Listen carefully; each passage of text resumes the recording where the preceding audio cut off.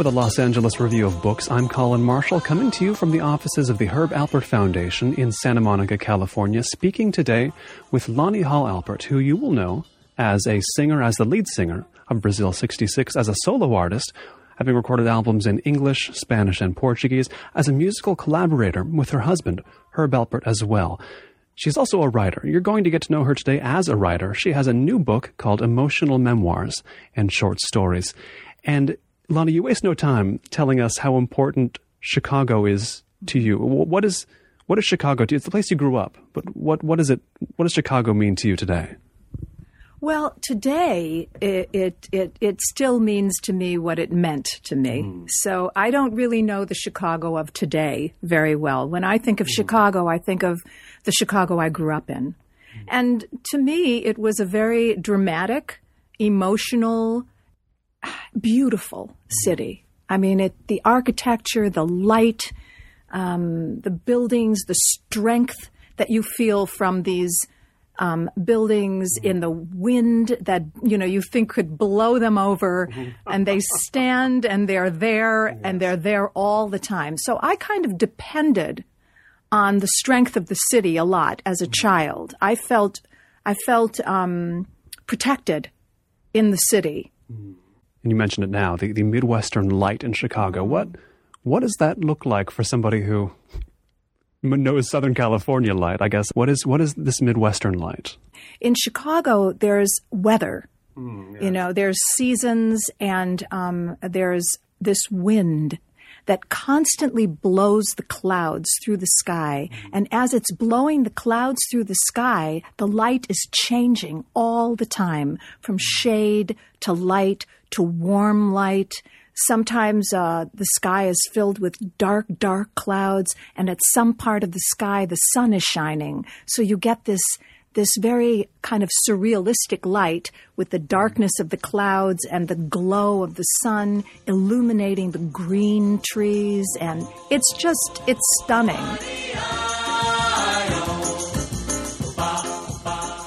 People will talk about it as being a certain particular kind of American strength, a very American city. Is that a way you think about it? There's this sort of American spirit in there. I don't know how to think about that concept much, but it feels like there is an Americanness there, is there not? Is this Midwestern, I don't know if it's a work ethic or a friendliness. I don't know if it's because of the seasons, so that when it starts getting warm, people, go outside a lot and are much friendlier. When I was growing up, everyone looked in your eyes when you were talking to them. And when I came to California, it wasn't really like that. I had to adapt to what was happening here. It seemed like when I was in Chicago, the people that said they were going to do something actually did it. Right. So it's true what they say, not so much in Los Angeles, huh? I kind of find that in Los Angeles when people say, "Oh, let's get together," or "Let's, we'll see you next week," or I'll call you later," or something. Right. It doesn't really necessarily mean that's so. You set most of the stories in this book in Chicago, do you not? They're not all in Chicago, but most of them. And readers will find a new form, a form they maybe haven't read before, because the book's called Emotional Memoirs and Short Stories. It contains both those things. You set many of the stories in the Chicago where you grew up. You describe details of your own life in the emotional memoirs sections. You use them in the stories.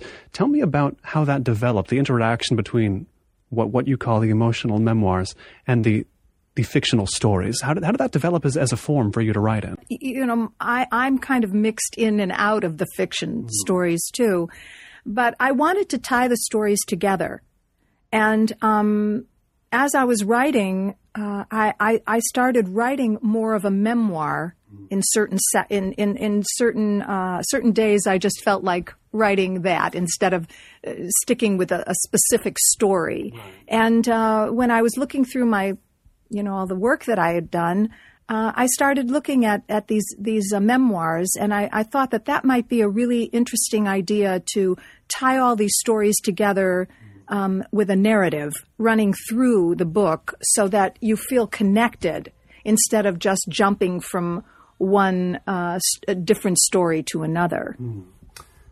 It makes me realize, I hadn't thought about this before, but people must have been telling you for a long time, you've got to write a memoir, you've got to write a straight memoir. Think of all the experiences you've had in music and starting out so young and working in this variety of styles. You must have felt a pressure to go with a simple form, an older form, just write about your life. You've done something different, and perhaps we could say more creative than that. But what was that pressure there? I just did what felt natural to me and what felt comfortable. And I really did it to empty my mind of all these images that were kind of floating around. And when I write, I feel lighter. I kind of let go of these images so that they don't have to live within me anymore. They can live on the page. And so that's really how and I never really intended to write a book. I was writing these stories and I was putting them in a drawer, and they were sitting in a drawer. And it just so happens that I gave one to a friend of mine, and she was so encouraging that it inspired me to relook at all these stories that I had written over the past 30 years. What was the first? Well, I was in Mexico City on tour, and my manager at the time, we were just trying to kill time in a coffee shop or something, and he started asking me about my childhood, and I told him this story, which was the first story in the book called Come Rain or Come Shine. And after I told him the story, he said, "You have to write that down. You should. That's a great story." And so that night, I started writing my first short story.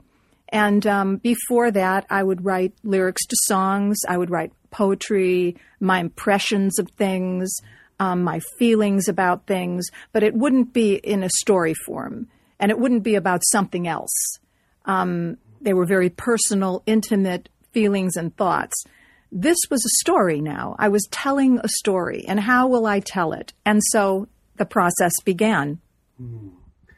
That first story in the book, Come Rain or Come Shine, centers on this friend of yours, Jackie. And in some ways, you start reading the story, and it's the friend that everybody as a kid wishes they had. The older, worldlier, can tell you about things that no one else will. Who was Jackie?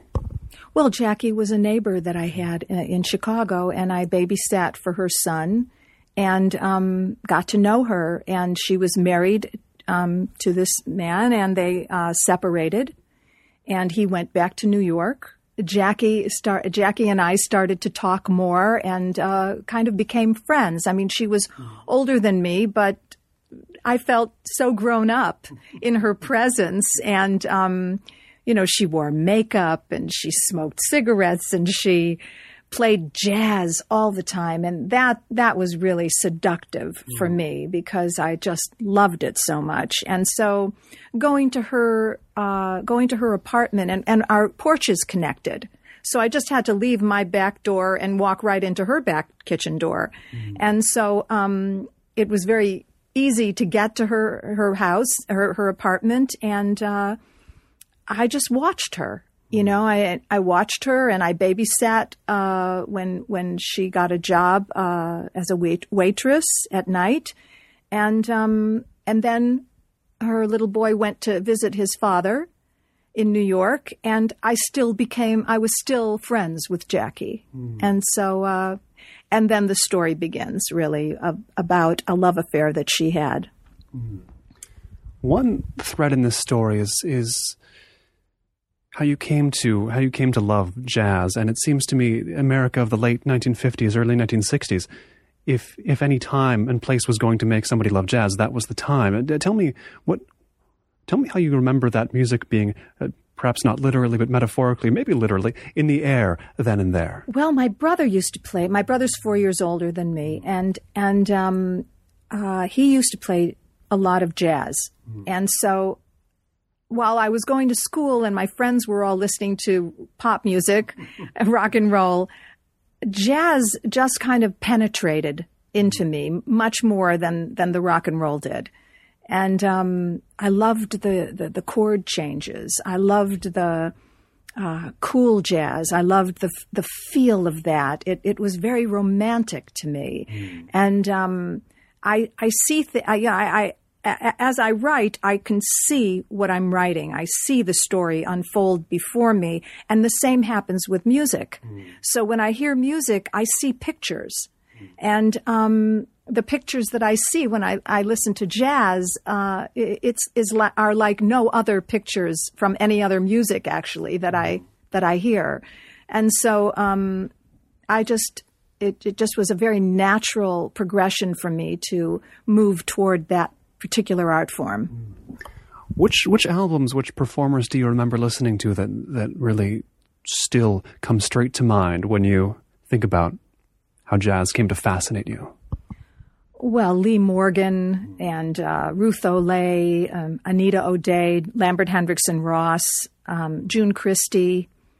I used to listen to Judy Garland at Carnegie Hall, although she isn't a jazz singer, but my God, she was such an amazing interpreter. And Gene Ammons and Art Blakey, Miles Davis, of course, and Oliver Nelson. Just, that group, Stan Getz, Chet Baker, that group of artists, Jerry Mulligan. I could keep going. No, yeah, I mean, the names you list off all make sense, and I wonder, this might be a complicated issue for someone who's a musician and a writer, but do you listen to music while you write? I can't resist asking that. No, not at all. Just you can't do it. I hear music while I write, but I don't. More interesting still, yes. It would lead me into a different area because I would see it, and then I would go into the direction that. And what I want to do is I want to see the story, and so that really. That helps me, so I can hear the music while I'm writing it.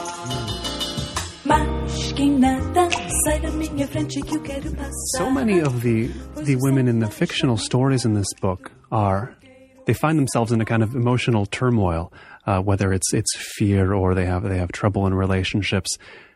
I wonder what kind of images come to your mind with those sorts of stories where I have to imagine the images are not so pleasant a lot of the time. Oh no, they're not that pleasant. But like I said, they're in my head. Yeah. So in order to get them out of my head, I had to write them down. And I knew that going into writing stories that it wasn't going to be. I wasn't going to be writing a children's book. Yes. It was really going to be trying to get as deep as I could go. But I think a lot of these women are searching for their own identity. They've gotten lost somehow, and they don't know what to do in order to find themselves again. And so it's their process that I'm really looking at when I'm writing about them. I'm looking, well, what would you do? What are you going to do? What are you going to do now? Your husband just walked in the door. And you're going to get a divorce. You've decided to get a divorce. How are you going to forgive each other? What are you going to do about that? How do you fall out of love with somebody that you're still in love with? And just those kinds of dilemmas, I'm faced with when I'm writing the story, and I'm trying to figure out what they're going to do.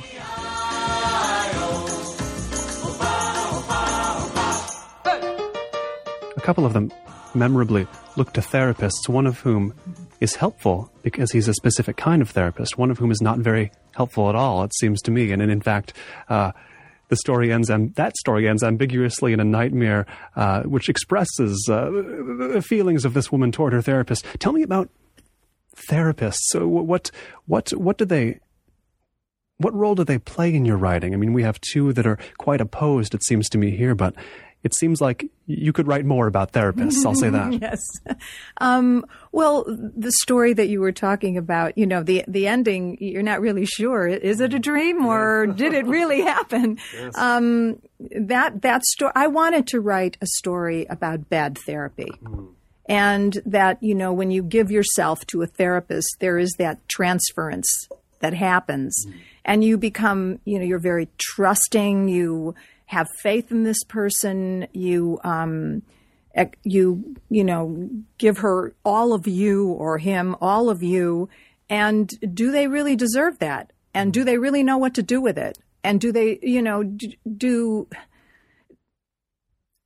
I find that therapy, and I have had a lot of therapy. I've had too much therapy, actually. How much is too much therapy? I've been in and out of therapy pretty much ever since I was a teenage girl. Yeah. I've been in and out of therapy with a lot of different kinds of therapists.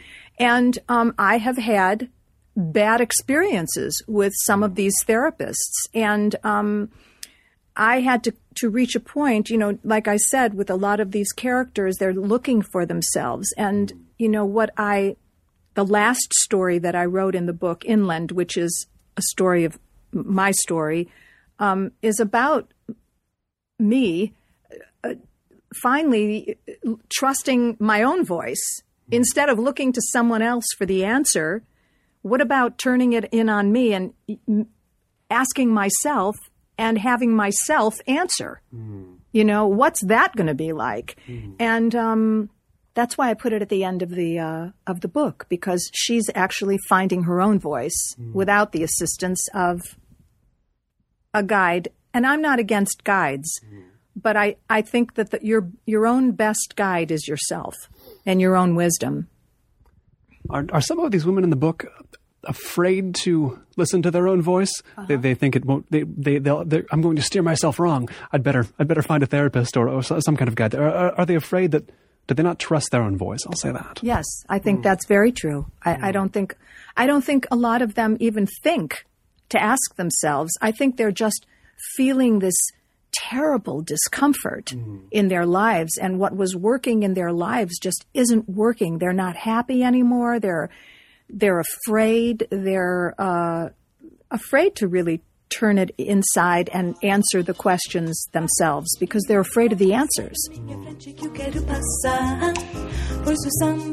Several of these characters, they're working in other creative spheres. And tell me what it was like for you to make characters who are creative, but in different ways, working in different forms than you do yourself. What's it like to write a painter when you're a singer and a writer? Well, my husband's a painter. Okay. So you've got a little bit of inside information. Yes, I do. And he paints every day, and I'm the curator for his paintings. So, I do know what that is like, not personally, but as a witness, I do. The singer that you talk about, he isn't really a therapist. He's a singing teacher. Oh, okay. So, he's a therapist figure. Yes, he is. He is a therapist figure. He's a very wise, loving, kind person. I believe the professor, you call him. So he's a few different things here. Yes, he is. And the painter, I needed her to feel good about something about herself. And, when you have a creative talent, whatever it is, it's really the same process that you go through in order to get to what you want, what you're trying to say, whether it's singing, whether it's painting or sculpting or dancing or acting or writing, anything. It's all coming from the same source, and it was so it isn't that hard for me to understand something that I myself might not have the talent for, but I understand the creative process. They seem to ask themselves the question, or worry about the question. Is this? I might just be making this up, but they seem to ask themselves, Is this talent I have coming from me? Am I controlling it, or am I just a vehicle for it? Is that why I have lost my identity to some degree? Does that make any sense to you? Artists are so insecure. Okay. And it doesn't take much to tip them over. And if you get too much criticism for your art and your talent, it really can work against you. And if you're a really good teacher, you know that. And you don't, your criticism about whatever talent you're dealing with has to be very, very gentle and kind and reinforcing, or else it will work against you. And artists are very insecure. And with that in mind, I think that the story that you're talking about, standing appointment, the therapist that this girl was going to was bit by bit destroying her and driving her actually insane. And the one thing that she could hold onto during that time was her painting. And it was very reinforced by the gallery owner in the almost toward the end of it. And she started feeling better. Things started opening up for her. Her dream changed. And she wanted to tell her therapist, and her therapist attacked her. Certainly, I was surprised by just how nasty this guy was, but I assume you're drawing from life. I mean, you've met all kinds of therapists. I'm sure you've known people who've had all kinds of therapists, and he's probably not the worst that has ever been. Mm-hmm. Oh no, he's not the worst that's ever been. But when I write about his life, and I go into what he has to confront in his own life, then you see you kind of get the feeling that he's far sicker than she is. She's really the victim, and it's I think it unfolds into an interesting story to me. In several of these stories, you talk about this moment where we read the life of the therapist, and it is he's got his own problems, certainly. And he certainly does. I'm thinking of other moments where we find out these women's problems are different than they'd first thought they were. I mean, there's one where a woman's about to leave her husband, and she finds out that not only does her husband want to leave her, but he has a lover, and indeed they have the same lover. Yeah. And there's a story where a woman needs some space from her husband, and there ends up being a bear attack. I mean, there's things turn darker and stranger. Tell me a little bit about writing those moments where you reveal that the problems are, I was going to use the word worse, but the problems are deeper than the reader or than the character expected. A lot of times I'll hear something. Like, for example, I heard that I was watching an interview on television of this writer, actually, who was married to this man. And I don't know how many years later, he came over and said that he was gay. And she had no clue. And so I thought to myself, wow, what would that be like? I mean, that's got to be horrible for him and horrible for her. Now what are they going to do? What do they do with each other now? Yes. And so in order to know, I have to write it. And I have to find out what happens. And that's really kind of how it is for me. I'm really writing to find out what happens in this case. How do you forgive someone? How do you feel, when you feel so betrayed? And then what happens if you're both sleeping with the same person? and neither one knows it. And the other part, too, in that particular story is I think a lot of women doubt themselves. So when she felt that things weren't going right between them, she blamed herself. She didn't at all think that it was him. And there was a big secret here, that finally came out. And I think at the end of the story, she finds her forgiveness.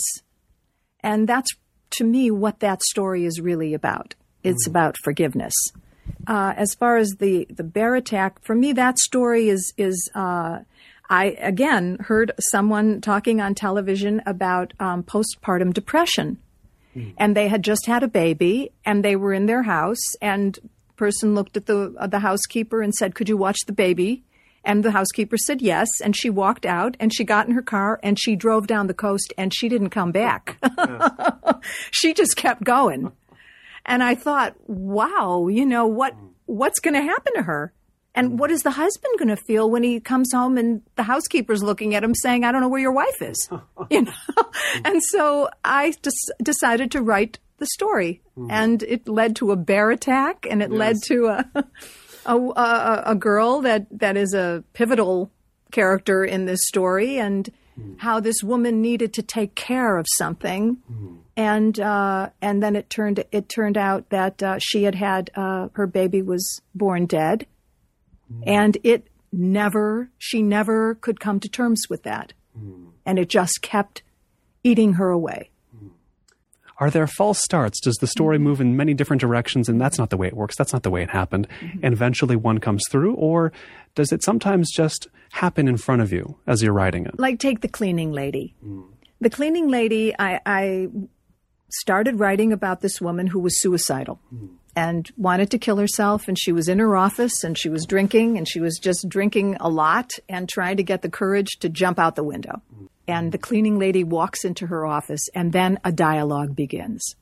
At some point, I didn't know where the story was going. I had no idea, and I was just watching it. I was watching my computer as I was typing, and I was watching the story. And at one point, I flew into the next room. My husband was reading a book. I flew into the next room, and I said, "Oh, my God, they're both out on the ledge." It happened, and you didn't even know that. You certainly didn't know that was going to come. I didn't know that was happening. And he said, "What are you talking about?" I said, "I have to find out what happened." And I ran back to the computer. And I realized that's not what I wanted. I didn't want them both out on the ledge. I still wanted them. I wanted this to be more of the kindness of strangers here. And that's what I wanted to build. And so I did. I took both of them off the ledge, and then I went into a different direction. I think that you kind of intuitively know, is this the direction you want to go in? But you have to step into that room first in order to know.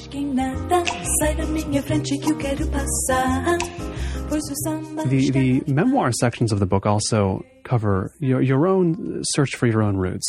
Tell me how that search began for you.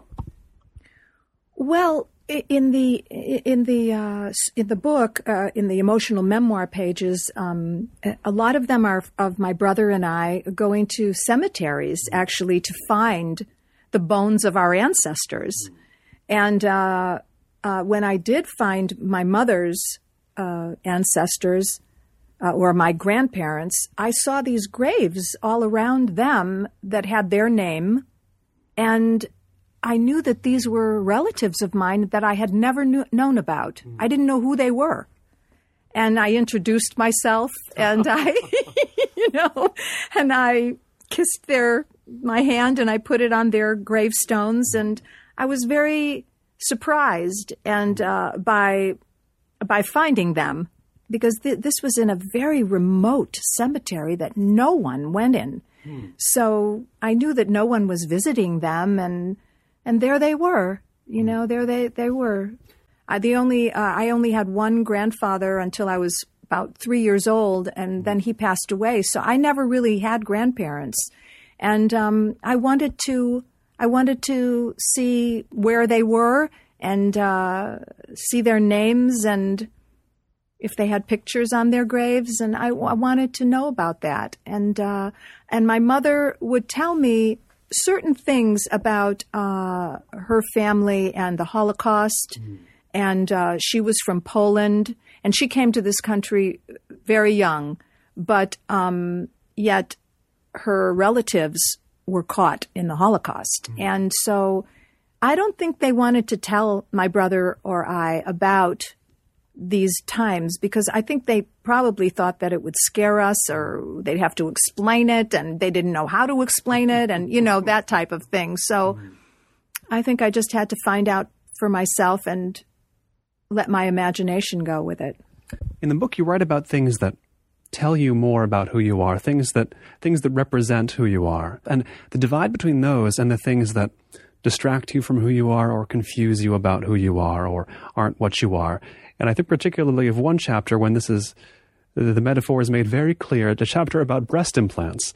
How did those become a symbol of the kind of thing that distracts you from your real self, shall we say? Well, I still to this day, I'm not really sure why I decided to get them. That was the question I had, because it just sort of happens in the book. It's like, well, I got them put in one day. Yeah, I got them put in one day. The shrink that I was going to at the time had a lot of plastic surgery. She talked about a lot of plastic surgery. Oh, yes. And maybe she mentioned, that you'd look better with, I have no idea. I don't have any recall of this. All of a sudden I'm on a table and I'm getting breast implants.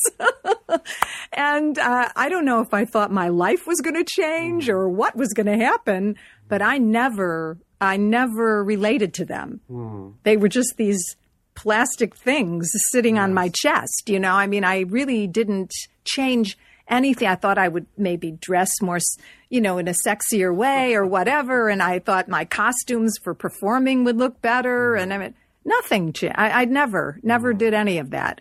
And when I would catch a glimpse of myself going, you know, walking down the street in a you know, with a big picture window there, and I'd look and I'd see myself, I would almost not recognize who that was.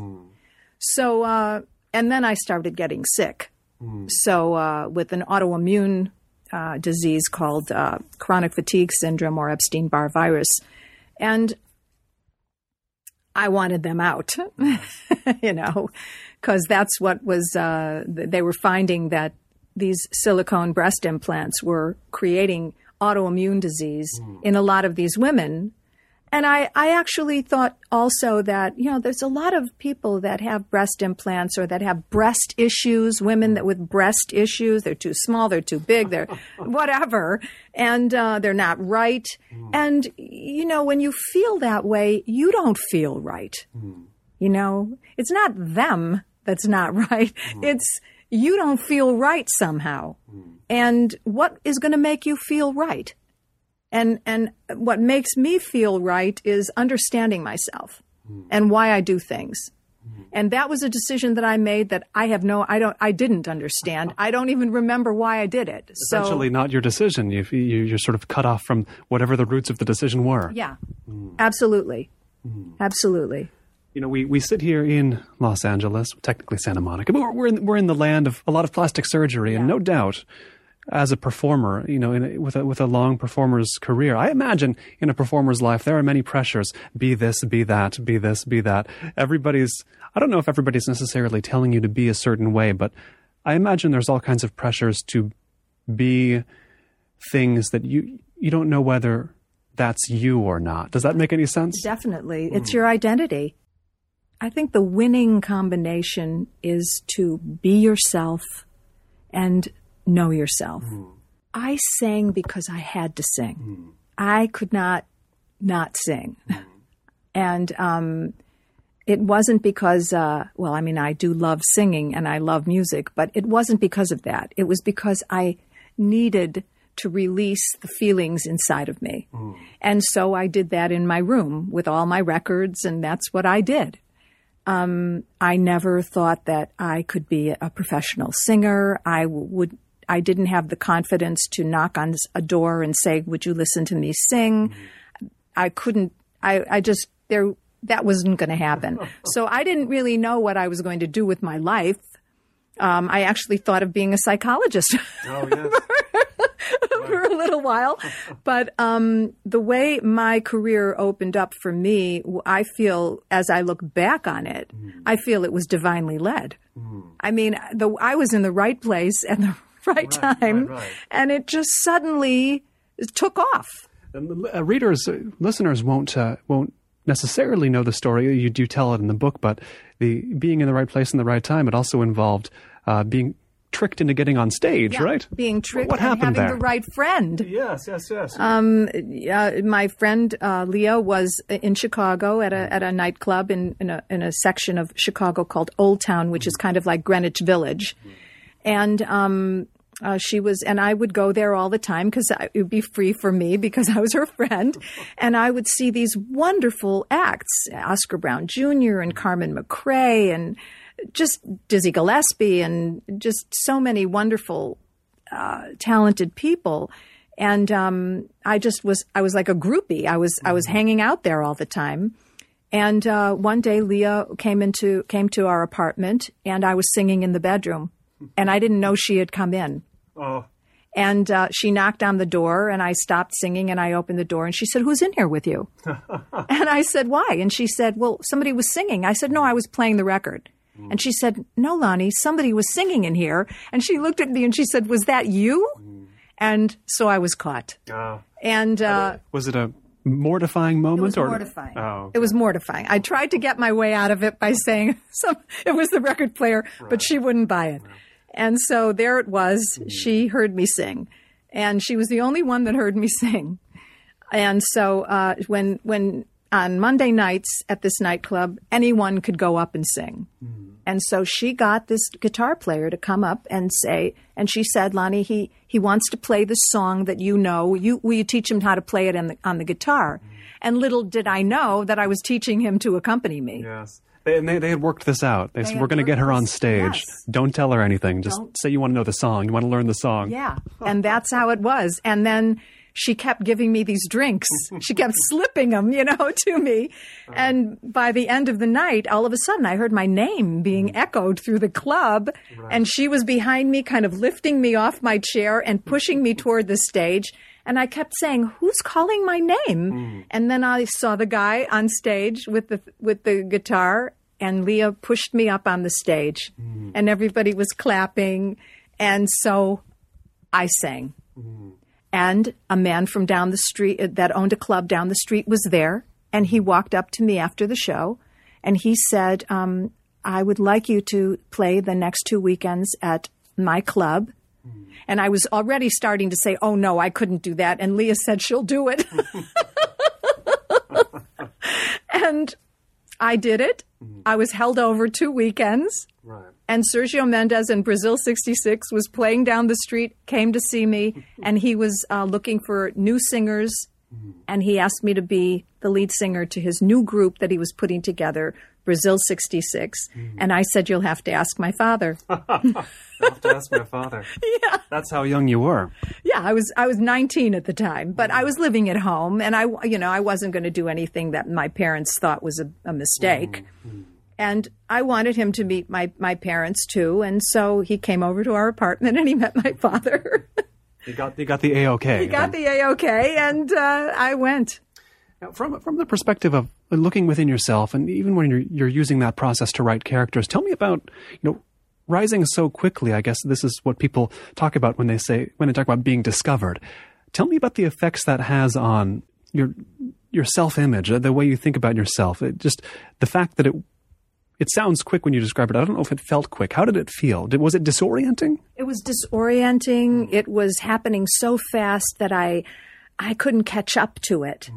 And the thing that really was the life-changing part of it for me was the privilege of being with musicians and being in their world.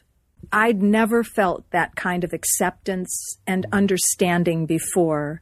And it was really, it was kind of like a coming home, because I felt so comfortable in that whole environment and with these people. I felt understood. I felt accepted. I felt challenged. That was the wonderful part of it. That has never left me. That has never left me.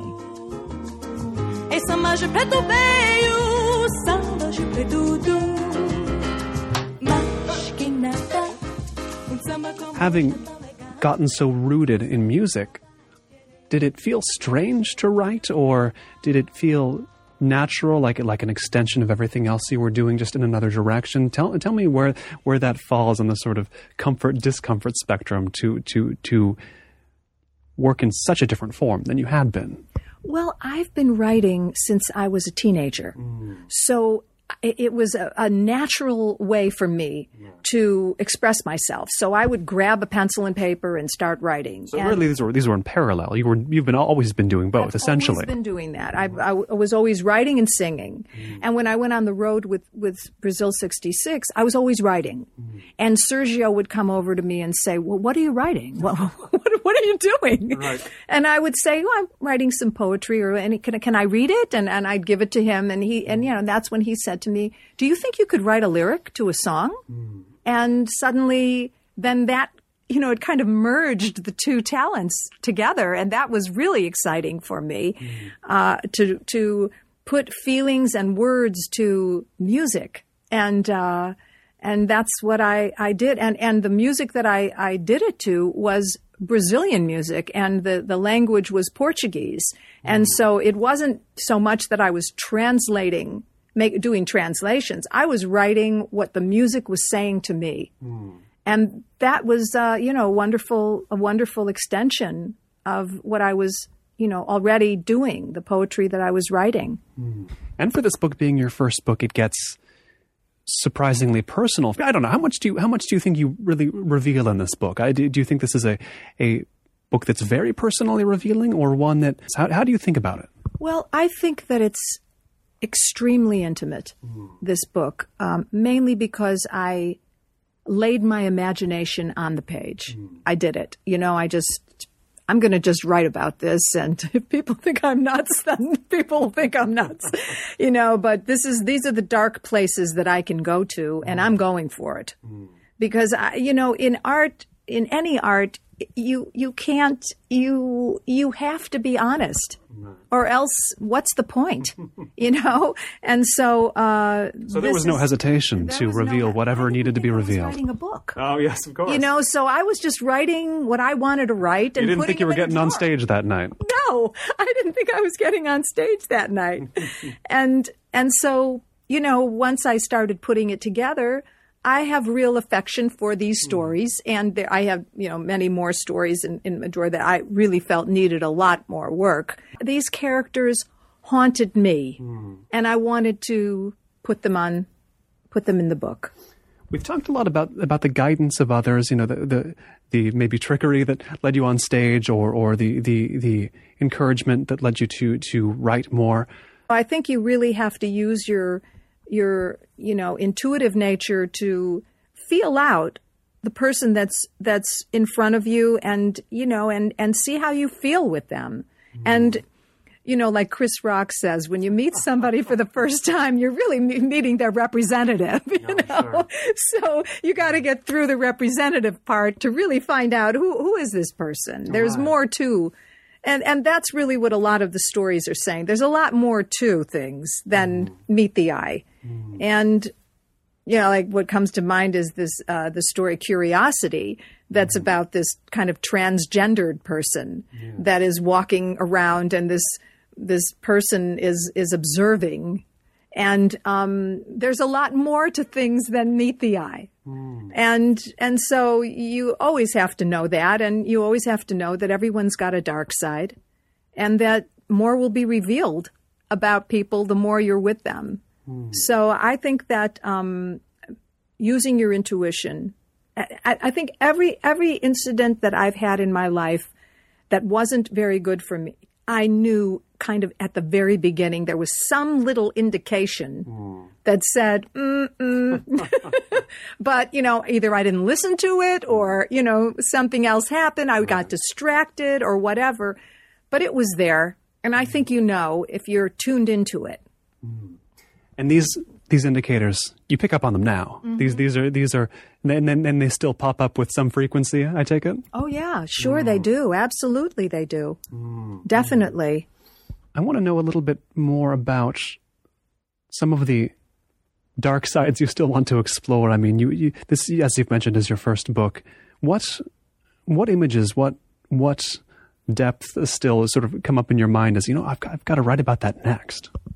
Well, it's funny, you go through life learning all these lessons and gathering wisdom and, have experience after experience, these moments of life. But a lot of you is from the past that you just kind of pull into the present. And I think that, my father is 97 years old now. I think I'd like to start writing more about him. I would like to write more about my present life, and love. I'd like to write about, what it means to love, and the width and the height of that. There's so many of the women in this book, they're enduring relationships falling apart or hitting the rocks.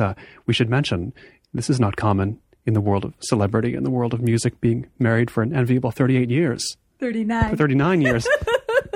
That's something to write about. Oh, yeah. That's what I would like to touch on. I don't know if I can write about that because it's so big that I hope I can. I hope I could do it. I mean, everybody wants to know the secret. Yeah. Well, oh gosh, the secret is really acceptance. It's accepting the person that you're with and having him accept you.